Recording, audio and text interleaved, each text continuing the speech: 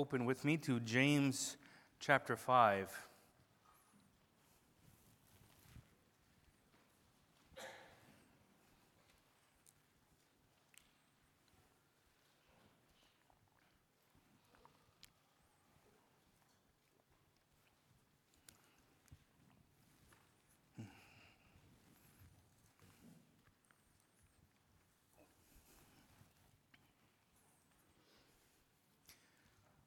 James chapter 5, and we'll be looking at verses 1 through 6.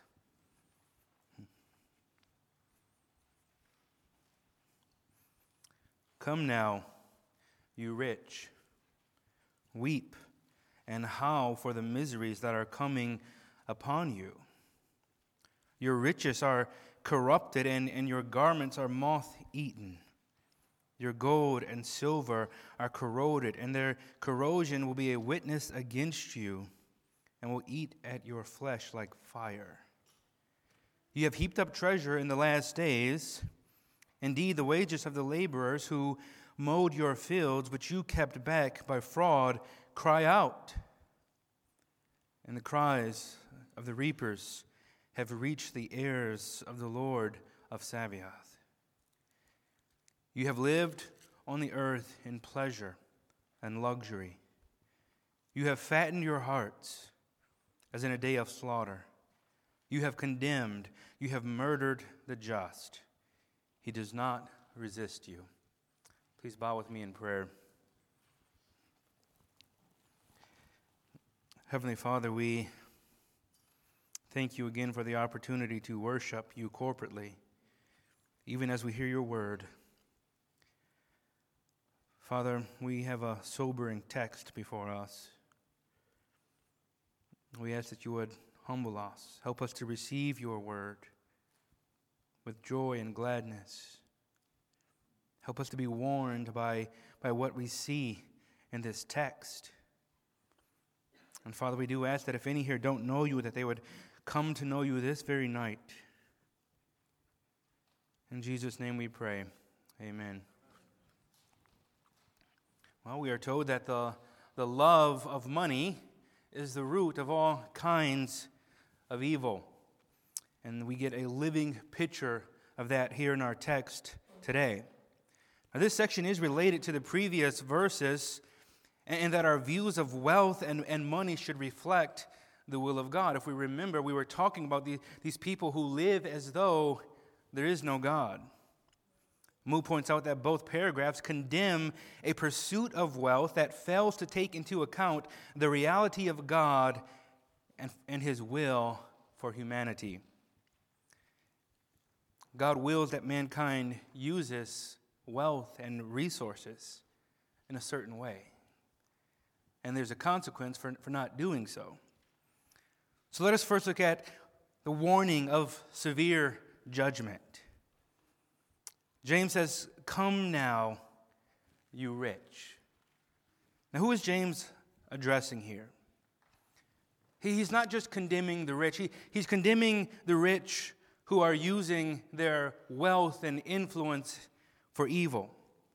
It is not a sin to be wealthy. In fact, if you read scriptures, God often blessed people with wealth. But in context here, James is likely referring to rich landowners who were using their wealth and power to sin against God in several ways. Now the question is, are these rich landowners Christians? In this epistle, James often confronts Christians who are living in sin, but some commentators believe that James is not doing this right here. For example, Calvin says, "They are mistaken, as I think, who consider that James here exhorts the rich to repentance. It seems to me to be a simple denunciation of God's judgment, by which he meant to terrify them without giving them any hope of pardon. For all that he says tends only to despair. He therefore does not address them in order to invite them to repentance."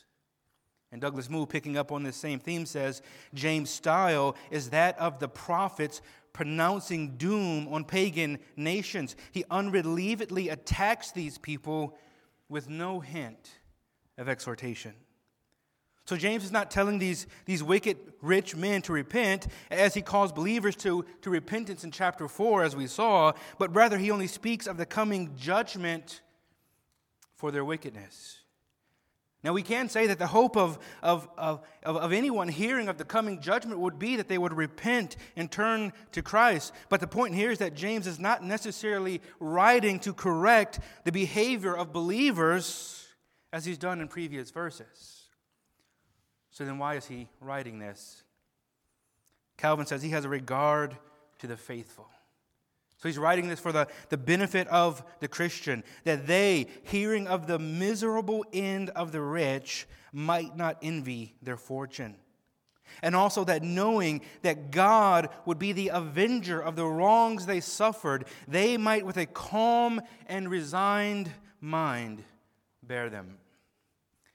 These wicked men, these rich men, as we will see, are doing some abominable things with their resources. Much injustice taking place. And we can think of this in our own lives. Have you ever dealt with CPS, for example? You ever dealt with a medical system that performs injustice and you feel like this little helpless ant in a system of injustice? Does God notice that? How should we respond to that as Christians? See, it may be the case that some who fit under the description of rich landowner would have been in James' original audience here, but more than likely James is simply writing to believers for two reasons. As Calvin mentioned, one, that we would not envy the rich who James is describing. It is easy for those who have been poor and oppressed to desire to become like the ones who have oppressed them. Oh, if I could just get the resources they had, then I could do what they've done. And sometimes we learn this, right? You hear the top manager of a company say, if something goes wrong, I can always put the blame on another. And then you can, by default, begin to desire that type of power where you're touchless in the workplace. You can just put the blame on another person to get out of trouble. And so we desire these riches and this wealth, this power, in order to take advantage of others as we have been taken advantage of. And what James wants them to know is, when you see the misery that is coming upon these men, you have no reason to envy what they have. And secondly, that we may understand that God will avenge the righteous. Calvin said, knowing that God will be the avenger of the wrongs they suffered, they might with a calm and resigned mind bear them. We can think again of the great injustices that happen. And if you've ever been a victim of that, it makes you want to rage. It makes you want to take justice into your own hands. James says we can take comfort that God will punish these wicked men who use their wealth and power to harm others and do evil. Again, sometimes powerful men do things so wicked that in our hearts we want vigilante justice. But James says justice is coming. Don't be an atheist in your thinking concerning judgment. You see, the atheist who cares about justice says, if justice is not served right here and right now, it never will be. And so many unbelievers are willing to condemn a man and find him guilty even if they are not totally sure that he is. Why? Because if they let him go and by some chance he was guilty, they believe justice will never, ever be served. It's either here and now or never. And this thinking often makes them more willing to punish a possibly guilty man, a possibly guilty innocent man, than they are to possibly let a guilty man go free. And so you hear that. It'd be better that this man be punished wrongly than that he was actually guilty and he gets off. Why? because they don't recognize that ultimately God will punish every wicked deed. As believers, we desire justice and we work to establish justice, but ultimately we can live with internal peace and joy, understanding that there is no injustice in this world that will go unpunished. Every wicked deed of every wicked person was either paid for by Christ or will be paid for in judgment. So that, as Calvin said, this allows us to bear injustice with a calm and resigned mind. And thirdly, James is writing this so that when we find ourselves in positions of wealth and power, we use those things to honor God. All wealth and all authority comes from God, and He expects us to use these things in a way that brings Him glory. So when we see the sins of the rich that James is pointing out, it is instruction for us to know how we ought to behave as believers. So we know who James is addressing and why, but what does he tell these wicked people to do? He says, "Come now, you rich, weep and howl." Come now can be translated as now listen, or listen up, pay attention. In other words, he has something very important to say. He says, "Listen up, you rich, weep and howl." Weep can be defined as to cry freely and profusely from sadness or distress. And this was used in chapter 4 to speak of sinners needing to weep over their sins. And then the word howl could be rather translated as to wail. And this describes loud and long cries. MacArthur says this word refers to shrieking or screaming. He goes on to say that taken together, weep and howl picture an intense outburst of despairing, violent, uncontrollable grief. He's painting a serious picture here. The picture here I think of is a mom. She sees her 5-year-old boy upside down in the swimming pool, his feet caught in the ladder. And she calls 911, and they rush him to the hospital, and they're in the trauma room trying to resuscitate. But eventually the doctors realize this boy is gone. And so the doctor comes out of the trauma room, and he tells the mom to sit down. And he says to her, "There's nothing more we can do." And she screams at the top of her lungs and wails and weeps. And this is what James is saying here. To scream at the top of your lungs and weep all at the same time. But James, these men are rich, they're wealthy, they have power, they have influence. What need do they have to be screaming at the top of their lungs and wailing and weeping? He says, "For the miseries that are coming upon you."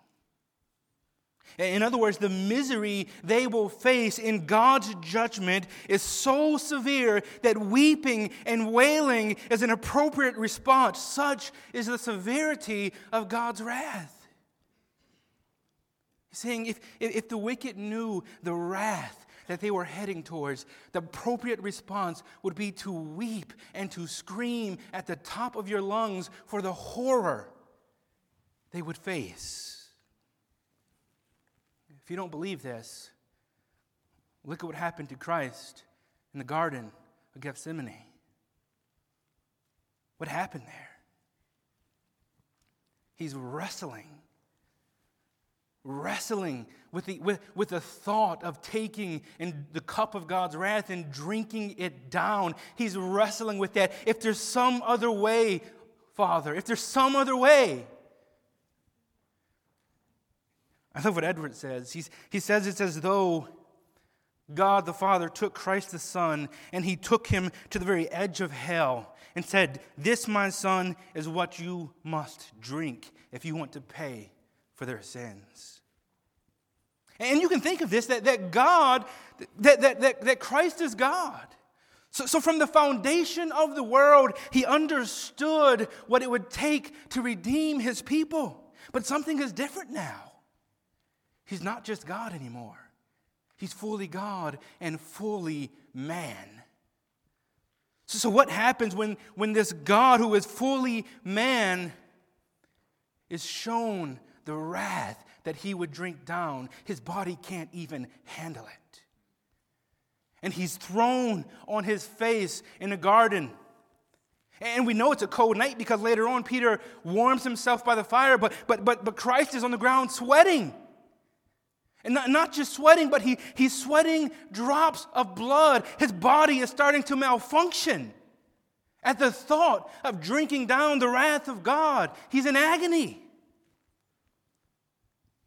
So much so that the Father sends an angel to minister to him. Some would say, lest he die prematurely. Christ was a man's man. Not what we would call a sissified man. He was a man's man. And yet, when he wrestles with the thought of drinking down the wrath of God, he's on his face, sweating drops of blood. Dear friend, the thought of and sight of having to endure this wrath should cause the wicked to scream and to wail and to weep over the miseries they are heading towards. And this is what James is saying.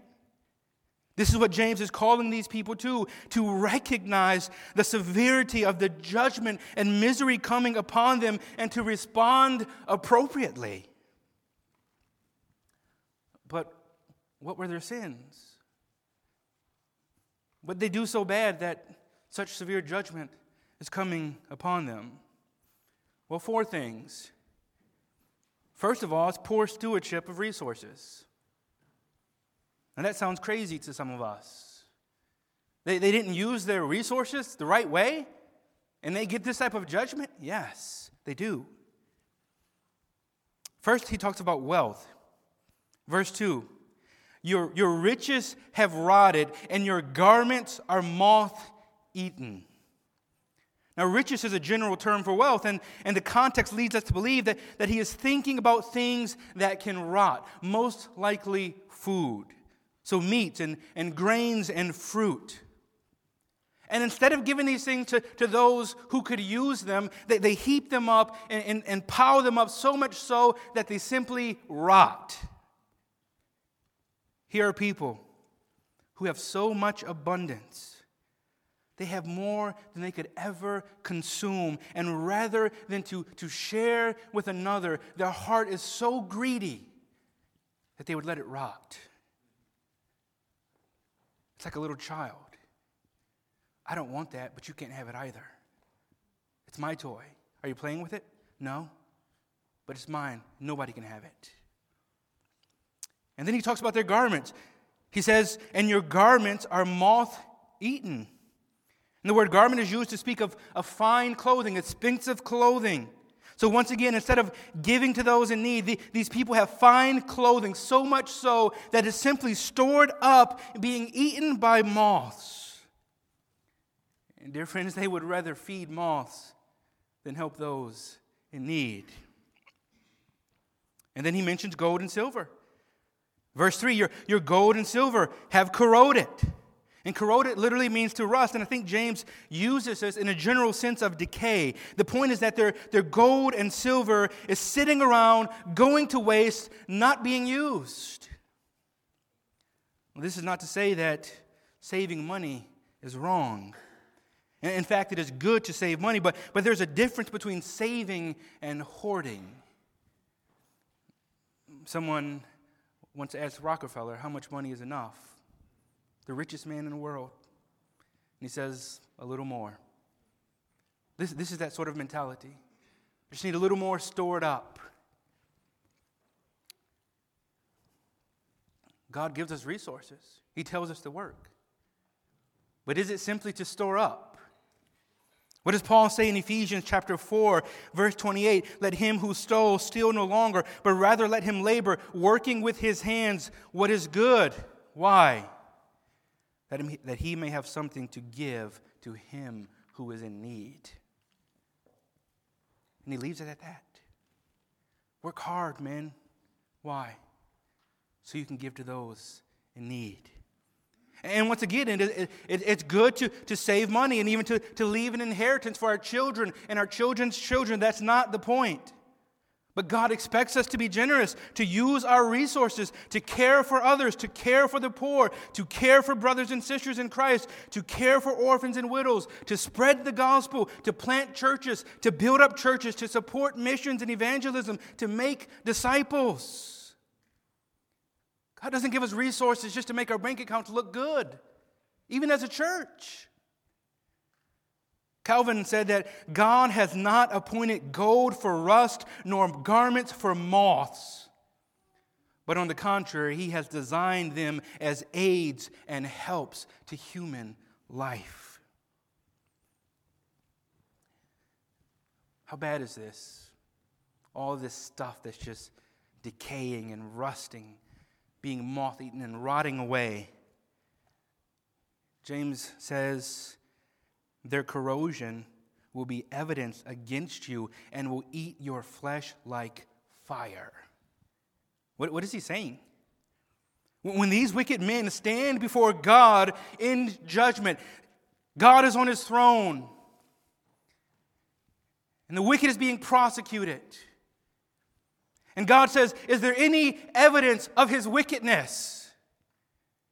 And James says God is going to bring in that wealth that is rotten, and those coins that are rusty, and those garments that are moth-eaten, and say, see, here is proof of this man's wickedness. He had this abundance and helped no one. He let it go to waste instead of helping those in need. God, you being the one who gives all good gifts, gave these things to him for the good of others, but he used them to simply store up and help no one in need.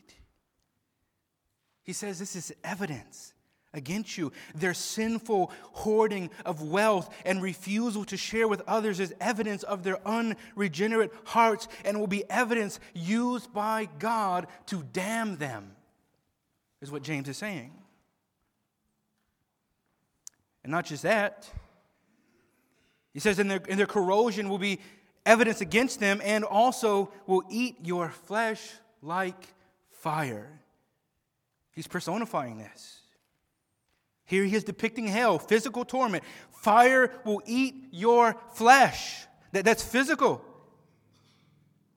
And he goes on to say, you have laid up treasure in the last days. In other words, they have no thought to coming judgment. They're concerned with storing up more treasure with no thought of the coming judgment of God. This is like the man in the parable who built bigger barns so that he could sit back and relax and eat and drink and be merry for years to come. And God says, you fool. Tonight, your soul is required of you, which James says means you're going to give an account for everything in that barn. So this is the first sin. Not being a good steward of the resources that God had given them. But secondly, accumulating wealth by unjust means. In verse 4, he says, behold, the wages of the laborers who mowed your fields, which you kept back by fraud, are crying out against you, and the cries of the harvesters have reached the ears of the Lord of hosts. Not only were these men hoarding wealth and refusing to be generous, but they were actually gaining wealth by sinful means, starving the very men of their wages who they're refusing to be generous to. They were stealing from those they had hired to work. They hired men, probably poor men, to mow their fields. And to mow means to cut grass with a blade. When that also includes things like wheat and barley. These are reapers. And so these men promised to pay these men to work for them, but after the work was complete, they refused to pay. What's so bad with that? You got more profit, free labor. The problem is God has a problem with that. And how do we know that God has a problem with that? We need to go back to the Old Testament. Leviticus chapter 19, verse 13, "You shall not oppress your neighbor or rob him. The wages of a hired worker shall not remain with you all night until morning. Pay your people." Deuteronomy 24, "You shall not oppress a hired worker who is poor and needy, whether he is one of your brothers or one of the sojourners who are in your land with your towns. You shall give him his wages on the same day before the sun sets. For he is poor and he counts on it, lest he cry against you to the Lord and you be guilty of sin."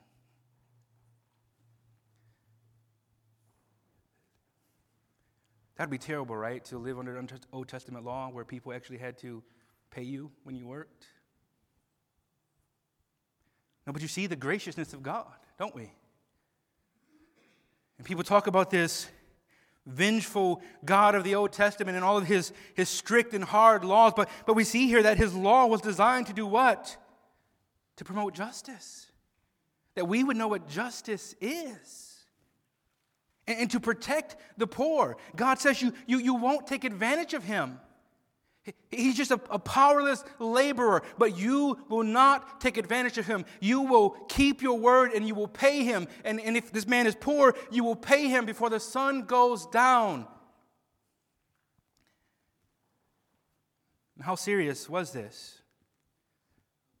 Serious enough for a curse to be pronounced upon people. In Jeremiah 22, "Woe to him who builds his house by unrighteousness and his upper rooms by injustice, who makes his neighbor serve him for nothing and does not give him his wages."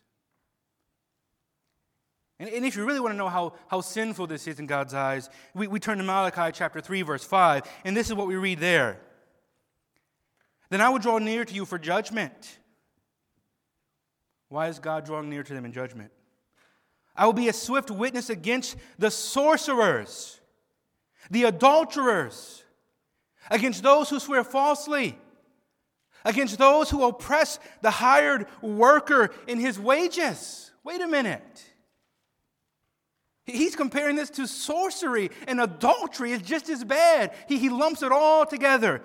My judgment is coming upon you for sorcery, for adultery, for oppressing widows and orphans, for not fearing me, and also for not paying your employees their wages. These men are so wicked. They're taking advantage by stealing labor, saying, "I will pay you," and not keeping their word. Listen to what Calvin says. "For if a humane and just man, as Solomon says in Proverbs, regards the life of his beasts, it is a monstrous barbarity when man feels no pity towards the man whose sweat he has employed for his own benefit. If the just man has regard to his beast, how much more should he have towards the man whose sweat and blood went into building what he was doing?" What does Calvin have to say about these men? He says they think that the rest of mankind live only for their benefit alone. That's what he's saying. When I do that to a person, I'm essentially saying, your only existence is to serve me, so you don't need to get paid for it. But James pronounces judgment on these men. He says, "Behold, the wages and the laborers who mowed your fields, which you have kept back by fraud, are crying out against you. And the cries of the harvesters have reached the ears of the Lord of hosts." But by the way, notice the similarity here between what God said he would do in Leviticus and what he's actually doing in James. Our Deuteronomy, actually. You shall not oppress a hired worker who is poor and needy. Why? Lest he cry against you to the Lord. And what's happening here in James? The wages of the laborers who mowed your fields, which you kept back by fraud, are crying out against you. And the cries of the harvesters have reached the ears of the Lord of hosts. And in Malachi, what was the name that God used to speak of the judgment for doing this? The Lord of hosts. And then here in James, it is the Lord of hosts who has heard. The Lord of the armies of heaven. As I said in other sermons, that should send shivers down our spine when we hear that used in a threatening way. Because once again, it was the Lord of hosts who took a small shepherd boy and slayed a giant. And David said, you come before me with sword and shield, but I come to you in the name of Jehovah Sabaoth, the Lord of hosts. And it is this same Lord of hosts who has heard the cries of the poor. MacArthur says a frightening judgment awaits those who unjustly hoard the wealth they rob from the poor. Their victims will cry out for justice to the righteous judge, and he will not disappoint. And so what was their third sin? Spending on self-indulgence. Verse 5. You have lived on the earth in luxury and in self-indulgence. You have fattened your hearts in a day of slaughter. Not only do these men hoard wealth, refuse to give to those in need, steal from the poor by withholding wages, but they also live luxurious, self-indulgent lifestyles. The idea is that these men have given themselves over to self-indulgence. If you want a picture of this, you can go to Ecclesiastes chapter 2. What does Solomon say? Whatever my eyes desired, I did not keep from them. I did not withhold my heart from any pleasure. That's what these men are doing. Full-on pursuit of self-indulgence. All for what? Listen, before you envy these men who have the ability to do that, you see an ad on YouTube about this man who doesn't do any work, but he gets millions of dollars, and you can have the houses and the cars that he has and all these other things, and we're tempted to envy that person. Look at all the things he's buying. Look at all this wealth he's storing up. Look at his lifestyle. He's gaining all of these things. What is it going to profit him? Listen to what James says. You have fattened your hearts in a day of slaughter. He's comparing them to fattened calves. Why do you fatten a calf? To slaughter it. These men have fattened themselves with earthly riches only to be slaughtered in judgment. They're like fattened calves. These cows, life is wonderful. I walk around and I eat grass and grain, and this is all I do. Oblivious to the fact that they're being fattened to be slaughtered. And so it is with these rich men. They are accumulating all of this wealth and living in all of this luxury and pleasure, not understanding that they're simply like cattle who are going to be slaughtered in God's judgment. MacArthur says James warns of a coming day of slaughter, a frightening picture of judgment. In vivid language, he depicts the self-indulgent hoarders as fattened calves headed to the slaughterhouse of divine justice. Don't envy these men. They may be living their best life now, but they're simply being fed grain so that they fatten up faster to be slaughtered. Don't envy what they have.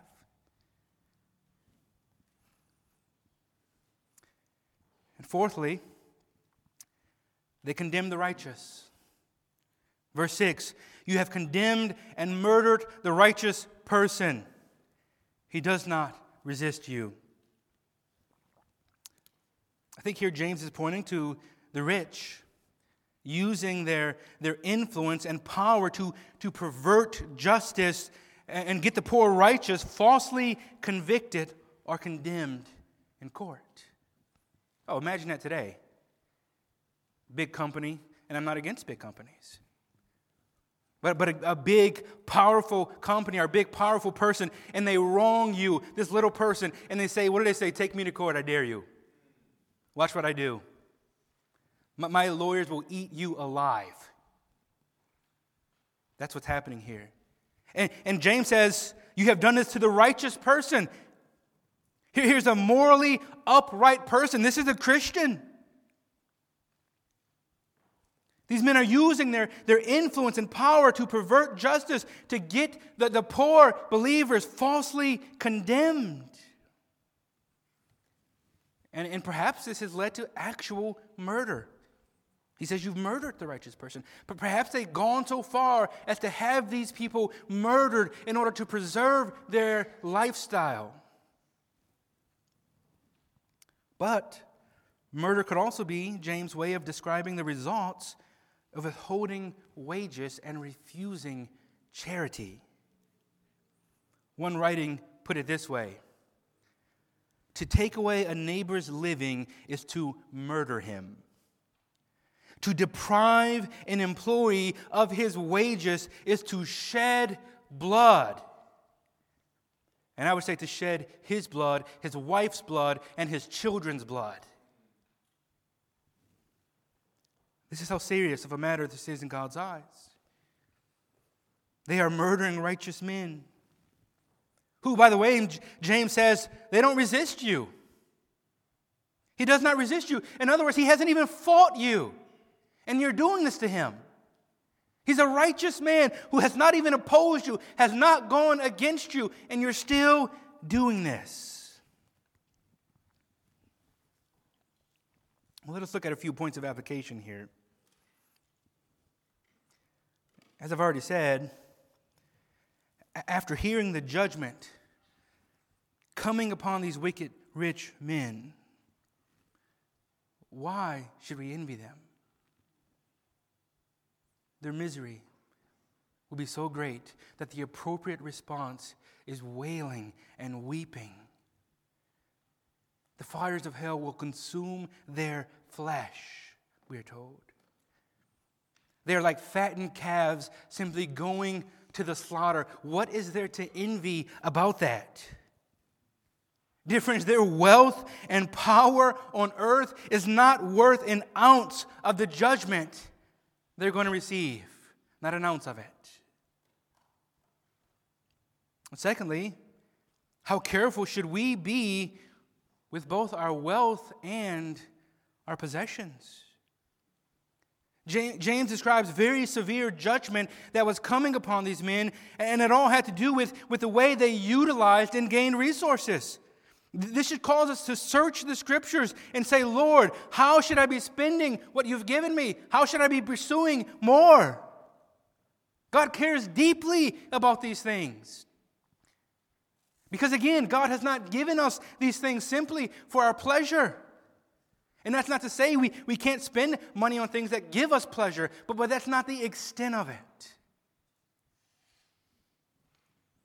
And thirdly, and I just love this, God notices injustice. He notices the poor man being robbed of wages, working in the field in the middle of nowhere. That this person feels so small and powerless and insignificant is noticed by God. He's noticed. God sees the injustice done to such a person, and the Lord of hosts will avenge him. Let this comfort us and ease us. As we suffer injustices, God sees each and every one of them and will avenge. We think of ourselves again as little ants in a big system that takes advantage of us, and we say, there's no hope. But God sees every injustice. But now let me turn this around. Let this also be a warning to us, lest we take advantage of others and use them.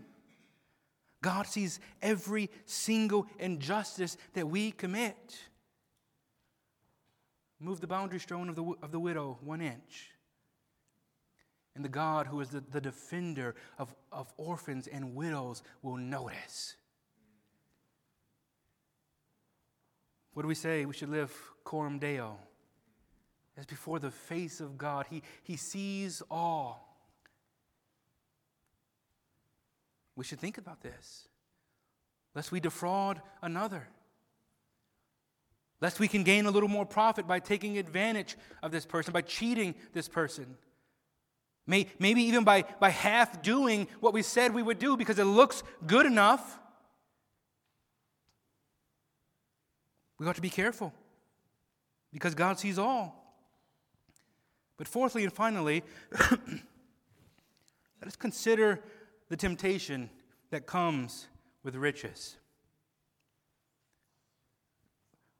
Wealth can be a great blessing.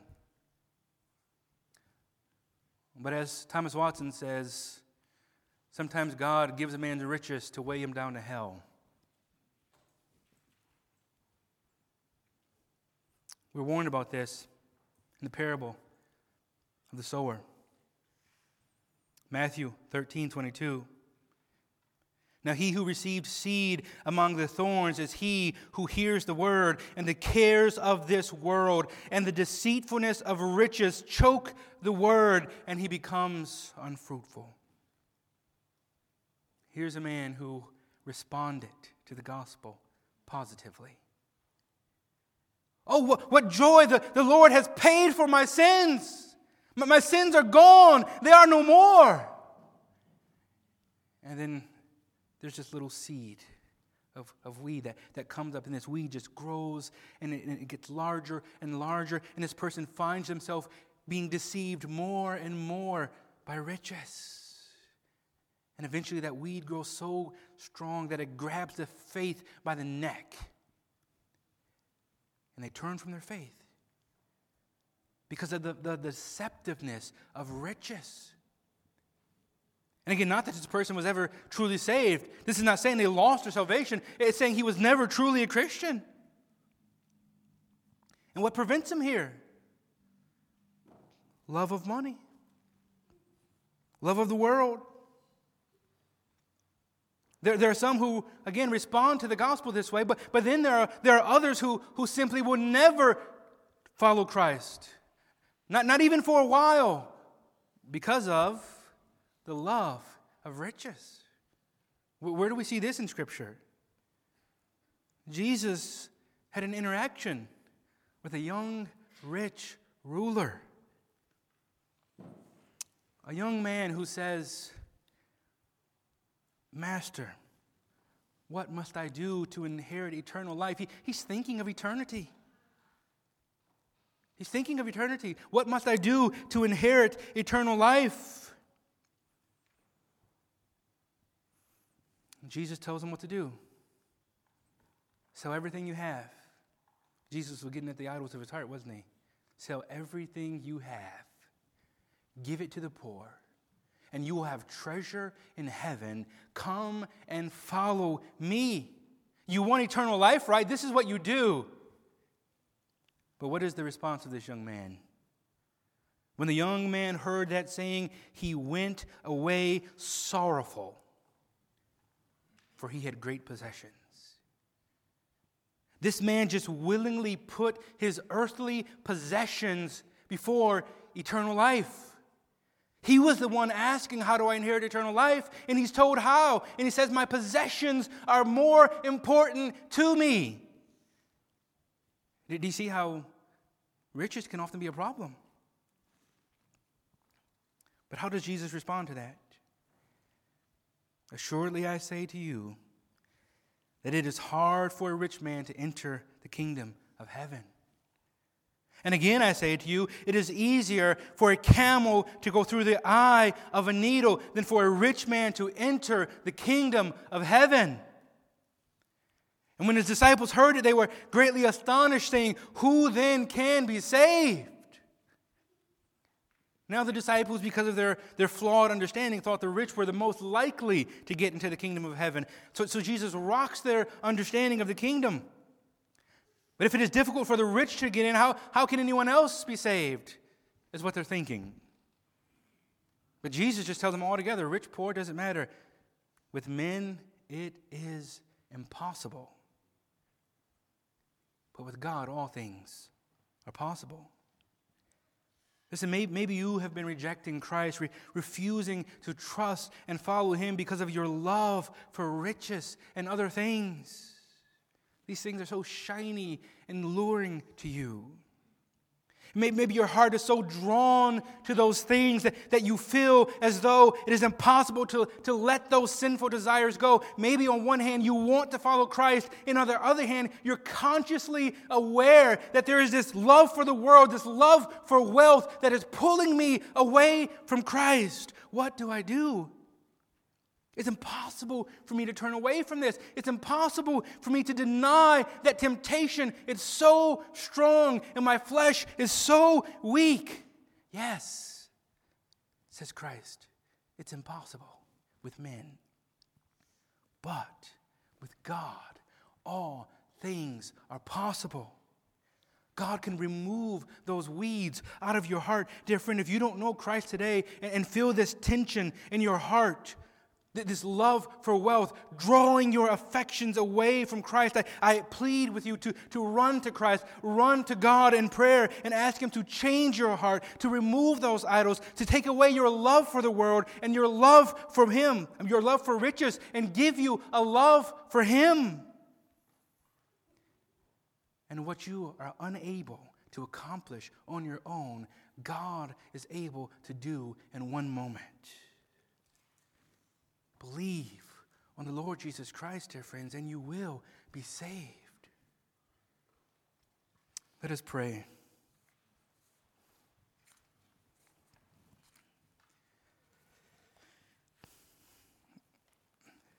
Heavenly Father, we thank you that because of your own will and in your own power and strength, you removed us out of darkness into the light and have allowed us to escape the dreadful wrath that we have seen in this text. But, oh God, we know that many, maybe some here today, but many in this city, many in this country, many in this world are still underneath that wrath and will soon have to drink down that cup. Oh God, would you save them? Would you give us a heart to see them saved, a heart to evangelize them, to take this remedy to them? And Father, we do thank you for every resource you have given us as individuals here and every resource you've given us as a church. And we ask that you would help us to be faithful with these things. Make us kingdom-minded. Make us generous. To be good stewards of all that you've given us. That when we stand before you in judgment, we would hear, "Well done, good and faithful servants." In Jesus' name we pray. Amen.